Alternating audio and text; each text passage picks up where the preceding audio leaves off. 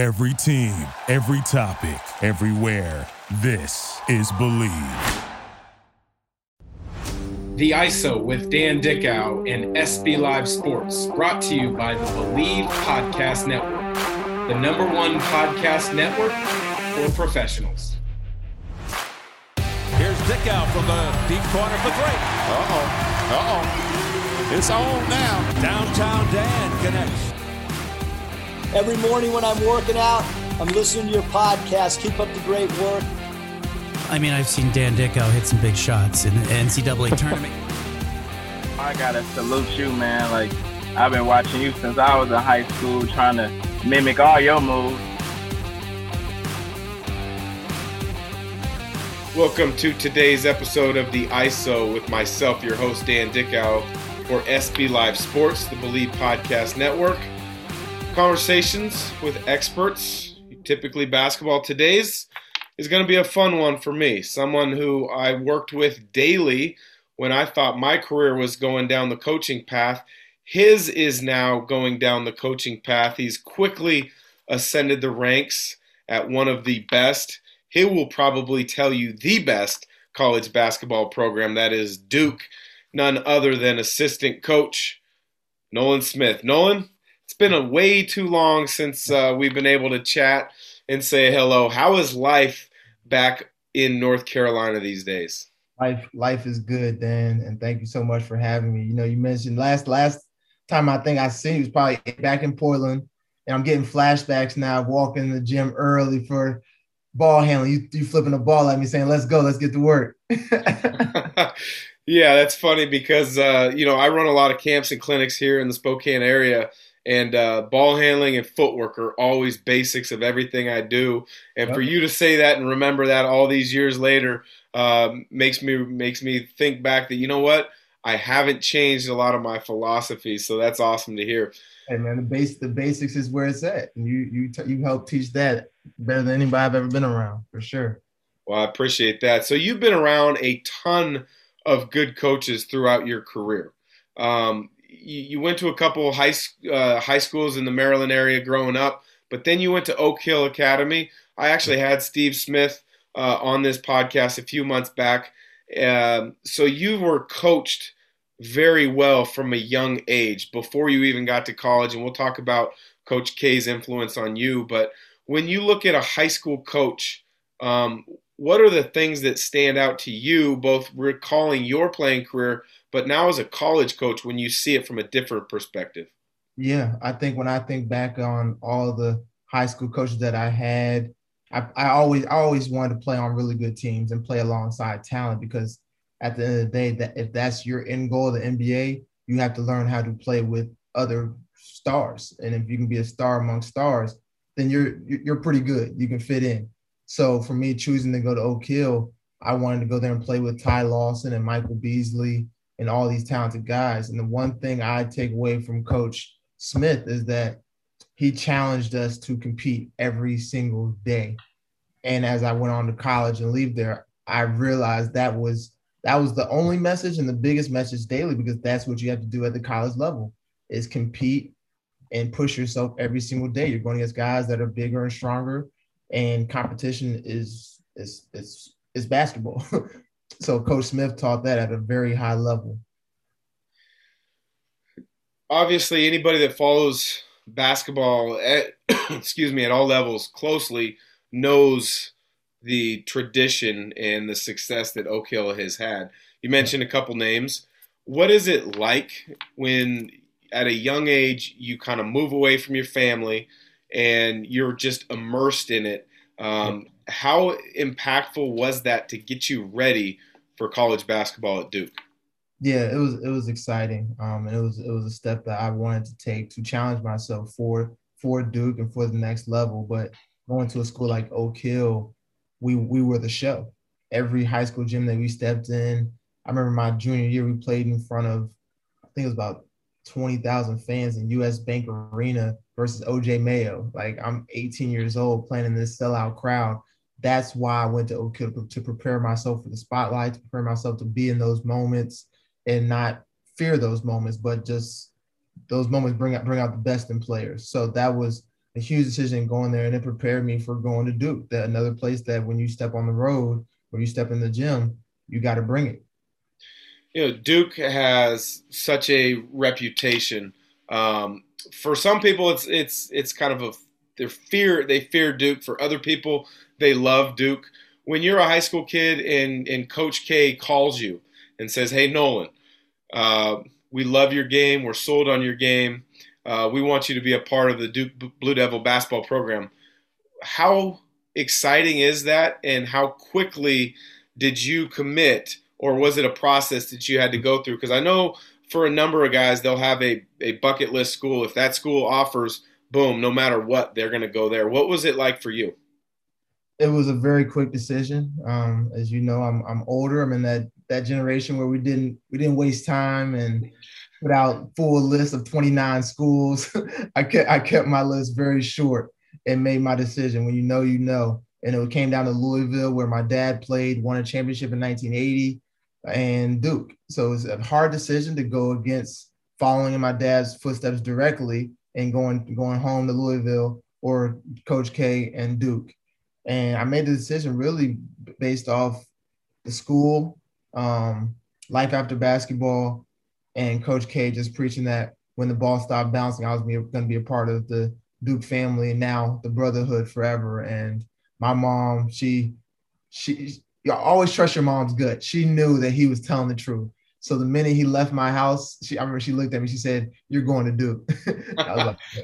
I was like, "All right, well, Mom, I trust you. Let's do it." And then, I mean, winning obviously was something I always did in high school, and I wanted to continue to do. So to play alongside other winners, Kyle Singler was in that class. So when I first looked up videos of Kyle Singler, I said, "Oh, I want to play with him," because he was the man. For your listeners, probably West Coast listeners, they know Kyle Singler. Kyle Singler was a competitor, one of the fearless competitors, amazing player. I wanted to play with a guy like him because I knew he was going to make me better.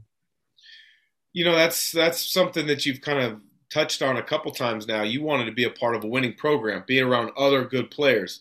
I've always found that the best players don't shy away from that competition. They actually want to be in that to push themselves to get better. So you go to Duke to be around that. A lot of guys are going to go where, maybe they could start as a freshman or kind of be handed the ball.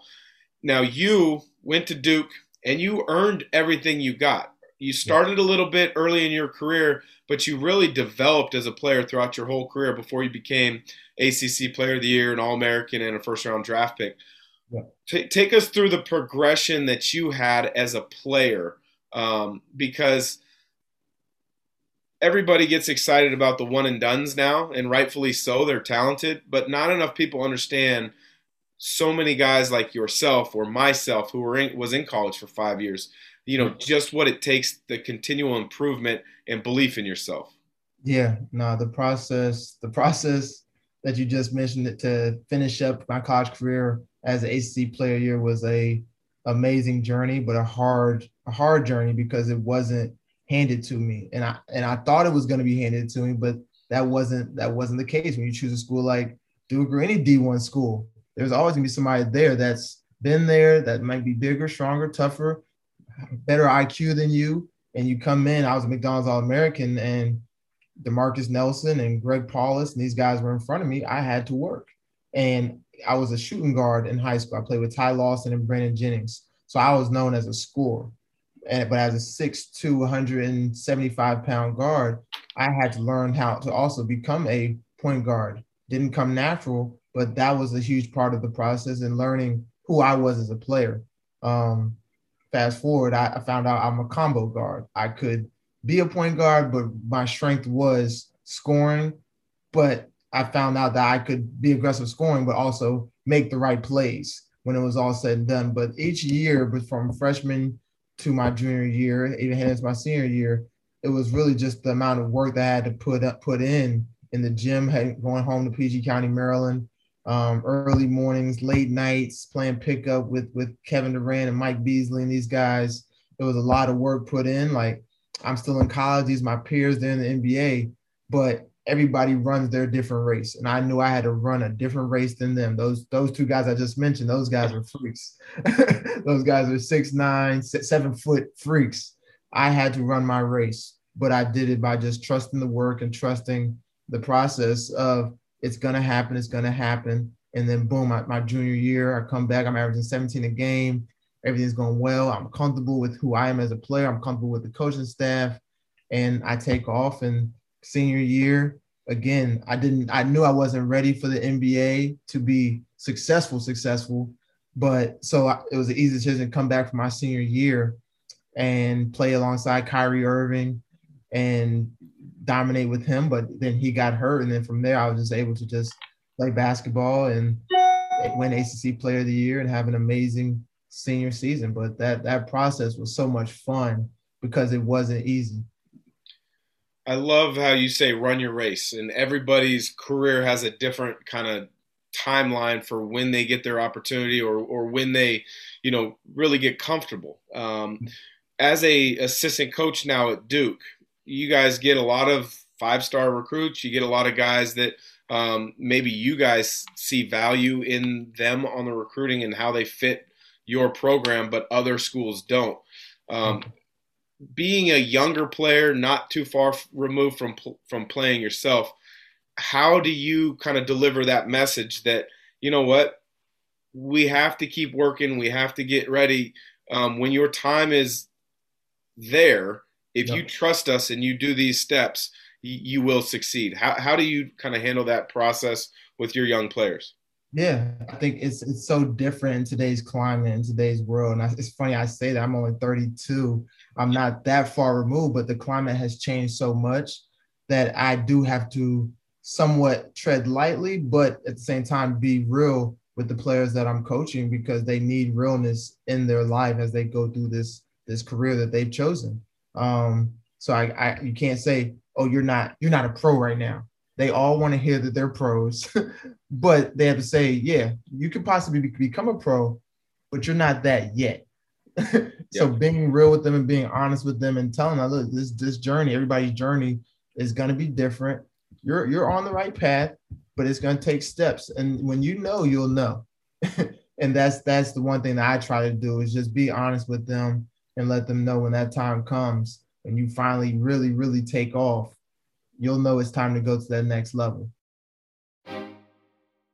I want to take a moment to tell you about some exciting news for high school sports fans across the country. SB Live Sports has launched a free iPhone and Android app featuring the latest high school sports news, scores, videos, polls, photos, podcasts, player rankings, and much more. With the SB Live Sports app, it is now even easier to follow your favorite team. With real-time scores and news alerts, as well as video highlights, podcasts, photo galleries, rankings, game coverage, and much more, the app delivers all the content you want in one convenient place. The SB Live Sports app features exclusive content from on-the-ground reporters across the country, and it's the #1 source for Washington high school sports fans. With coverage from reporters Todd Millis and Andy Bueller, me, Dan Dickow, SB Live's recruiting expert, this SB Live Sports app is available at no charge in the Apple App Store and Google Play Store. Download it today. You had a short NBA career, and I don't say that lightly because you know as well as anybody does, just to get to that level, you've got to be uber talented. You got to make the most of your opportunities. But for a lot of guys, that big break, that big opportunity to extend your career doesn't occur, doesn't happen. How long did it take you to kind of move past that and know hey, Europe's not for me. I don't want to live there, whatever the case might be. Yep. I'm going full-fledged into coaching, or this is the path I think I'm going to choose. Yeah, it took injuries. It took injuries to lead me to that final destination of the basketball career. And it took, as you know, the financial dramas of overseas to also lead me there. You know, when you're overseas, you're far from home and those paychecks aren't hitting on time. You're like, man, what have I got myself into? I'm like, this is different than the NBA. My goal was always the NBA. I never really thought about a career overseas. My dad played 9 years in the league, so that was always my long-term goal. Is like, man, I want to be in the NBA long, just like my dad. But like you just said, that's not always going to be the case. Not in that at that level where everybody is really, really, really good. They're in the NBA for a reason. So then I tore my ACL playing with the Delaware 87ers. Found my way back to Duke, and then I was gonna go back to playing. You know, I feel like I was right there, so I was getting my swagger back on the court, and the Sixers were calling. So I feel like if I just got my knee back right, could get back 100%, I'd have a shot. So I started rehabbing. I'm working my butt off like I did in my 4 years of college.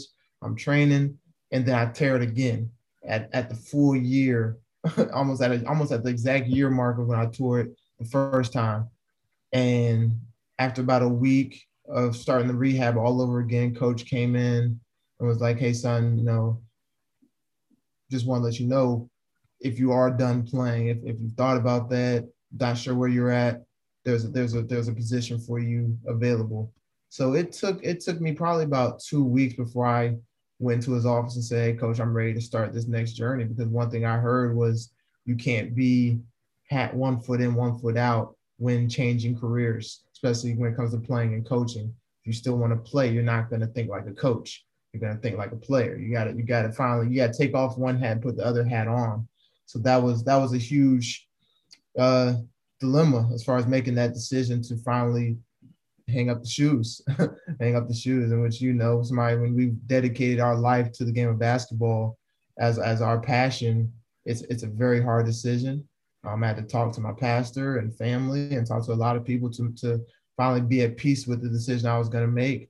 But to be here at Duke with coach and with John Shire, who I was teammates with, it helped make the decision very easy to transition. Wow, that's very insightful. I know as a player making a transition, because I did the same thing where I moved into what I thought was going to be a career in coaching, where we connected years ago. It is hard to have 1 foot in, 1 foot out, and you kind of do have to jump 100% in one direction. Odd, though, to me, that it took 2 weeks to come back and tell Coach K, I'm in. Most people would have been, Coach K is asking me to be a part of this program on the coaching staff. I'm there. Right. What was that like, kind of having to put Coach K on hold, so to speak, for a couple weeks?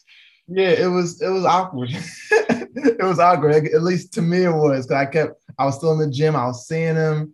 And he was kind of giving me the eye when he was seeing me doing my rehab, you know. So it was definitely a little awkward walking around, because I knew that he really wanted me. You know, when a coach like that offers you something, knowing that you're ready for it, kind of can see the way my rehab was going. He knew it was time.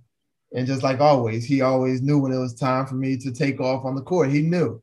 That's why he was that amazing father figure in my life. He knew. But it was awkward. But finally, 2 weeks came around and he was still ready. That's awesome that he was willing to wait 2 weeks. Obviously, that 2 weeks has transitioned into a couple promotions. You went from special assistant to director of basketball ops. You're now one of the full-time assistants that goes out, recruits. You're running practices, your workouts, everything that you can imagine. What's been the biggest adjustment for you going from looking at the game as a player and maybe enjoying it when you watch it now to looking at the game as a coach, because that is a huge adjustment? Yeah, I think it was, the best way I can explain it for me was, as a player, I watched film. I watched film with you. We always watched for how can I score, how can I get more assists, or how can I rebound? That's kind of how a player watches film. And then when I finally started watching film with a coach's view, it was, well, how did he score? And what did the defense do to allow him to score? And how can we move that defense to put the offensive player in a better position to score or get an assist. So those are the two different views that I was changing from, from player to coach. Yeah, that is that's a great way to put it, because there is a difference in how you look at it. And actually, there's a third way, because myself, with all my broadcasting work, I look at it in another way, because I don't have to, quote unquote, have a dog in the fight and try to make one team win or the other. I'm looking for strengths and weaknesses of individuals and teams and tendencies to be able to be a little bit more insightful to people that are listening to the game. So I like that. So you're obviously a big part of the tradition at Duke. They've had a number of All-Americans. They've had a number of NBA players. When you walk into that Cameron Indoor Stadium, and I've had a chance to be there a couple times, and you walk around the concourse, you see all the posters, the pictures, you look at the banners, the jerseys that are hung. Do you still get goosebumps walking into Cameron Indoor all these years later? I really do. I really do. It's one of those venues that's historic. At nighttime, the best time that I really get those chills at nighttime, because the lights are off, but there's only lights on the championship banners, and then at the other end it's on Coach K's most wins banner. So it's a very just like dark feeling, but like the basketball gods are in there type of feel. It's special. So to be here every day and get that feeling. This year walking out, I will say it was a very different feeling. It wasn't so much chills. It was like a sad feeling this year. I'm sure it is. I mean, you look at throughout Atlanta college basketball, no fans. And, I obviously here in Spokane, I call broadcasting games for Gonzaga. They got one of the best student section atmospheres. Cameron Indoor has been known for having maybe the best for the last 25 years. So that had to have been impactful with you guys and how you played and how you prepared and just the overall feel, I could imagine. Oh, the feel was different. You mentioned Gonzaga. Actually, I think when I was in Portland, I made it to a game there. That atmosphere was amazing. We play Gonzaga this coming season. Look forward to that. We'll be at UNLV playing Vegas. But yeah, I mean, just to play in a venue like Cameron with no fans, that the fans really impact the game. When you think about 8 to 10 points that those fans might have an effect on, that was gone. Those historic Duke runs where the coach, you make the opposing team call a timeout, that wasn't happening this year because that fan aspect. Obviously, the players make the plays, but we all know those fans have a huge effect on those runs in college basketball. To where it's like, you better call a timeout quick. Dickie V, you better get a TO, baby. Those moments were gone this year, and it was so different. And our guys, they battled through this year, and just like every college kid had to do this year, they all battled through with no fans. So for me, hats off to all the college athletes this year that had to go through that. I know we didn't have to, but so I commend them all for having to deal with it. Yeah, it's impressive what those student athletes had to go through this year with testing, with staying away from family and friends and not having a true college experience. Yeah. To stay on that topic of Duke players and tradition, give me your all-time Duke starting five. Ooh. Because it's loaded. That's a difficult one. I wouldn't want to be put in your position trying to pick a Gonzaga all-time five. All-time Duke starting five. I'm going Jay Williams at the 1. I'm going – am I in it? Can I put myself in it? Of course. I would hope you would put yourself. Yeah, as a competitor. Gonzaga any day. Hey, you got to, right? I'm at the 2. Jay Williams, myself at the 2. Grant Hill at the 3. Zion Williamson at the 4. And Christian Laettner at the 5. Wow, that's a loaded squad. That would a lot of firepower scoring the ball. You and Jay Williams are versatile in the backcourt, the ability to hawk the ball defensively. That would be tough for a lot of teams. Give me an outsider's perspective on the Duke-Carolina rivalry, because that Yankees, Red Sox, Lakers, Celtics, those kind of always get brought up as the traditional rivalries. Yeah. How special is it to be a part of those games? And is there one of those games that maybe sticks out to you? Yeah, I mean, it's a special rivalry. I mean, both of them have that feeling, whether you're in Cameron or the Dean Dome. I think the fact that we play 2 times a year, sometimes 3 if we meet in the ACC tournament, we're 8 miles apart. You feel it year round. I mean, I obviously live down here now. I can go in the grocery store today and I might hear, hey, I'm a Carolina fan, so I'm gonna stay over here. And it's just like, it's May. Like you're still on that? Like you could just say good morning and kept it moving, but they're gonna make sure they let you know that they're a Carolina fan and they don't like you.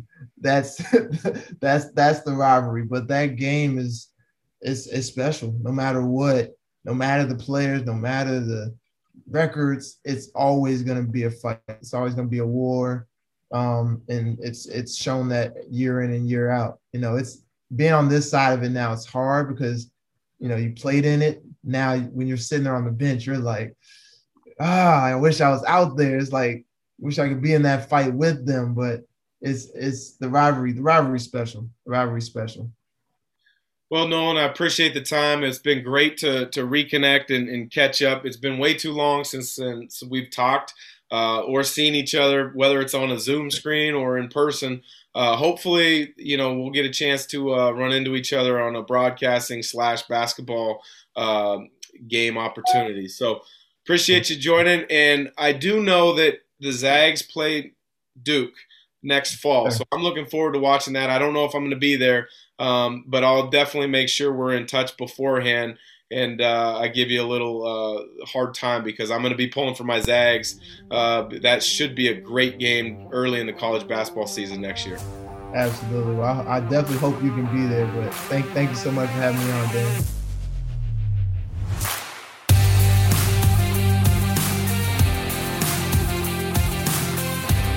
The ISO with Dan Dickow and SB Live Sports, brought to you by the Believe Podcast Network, the #1 podcast network for professionals.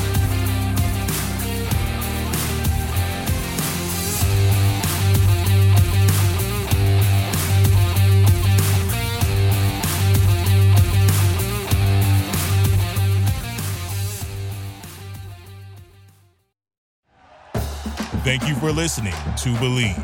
You can show support to your host by subscribing to the show and giving us a 5-star rating on your preferred platform. Check us out at Believe.com and search for BLEAV on YouTube.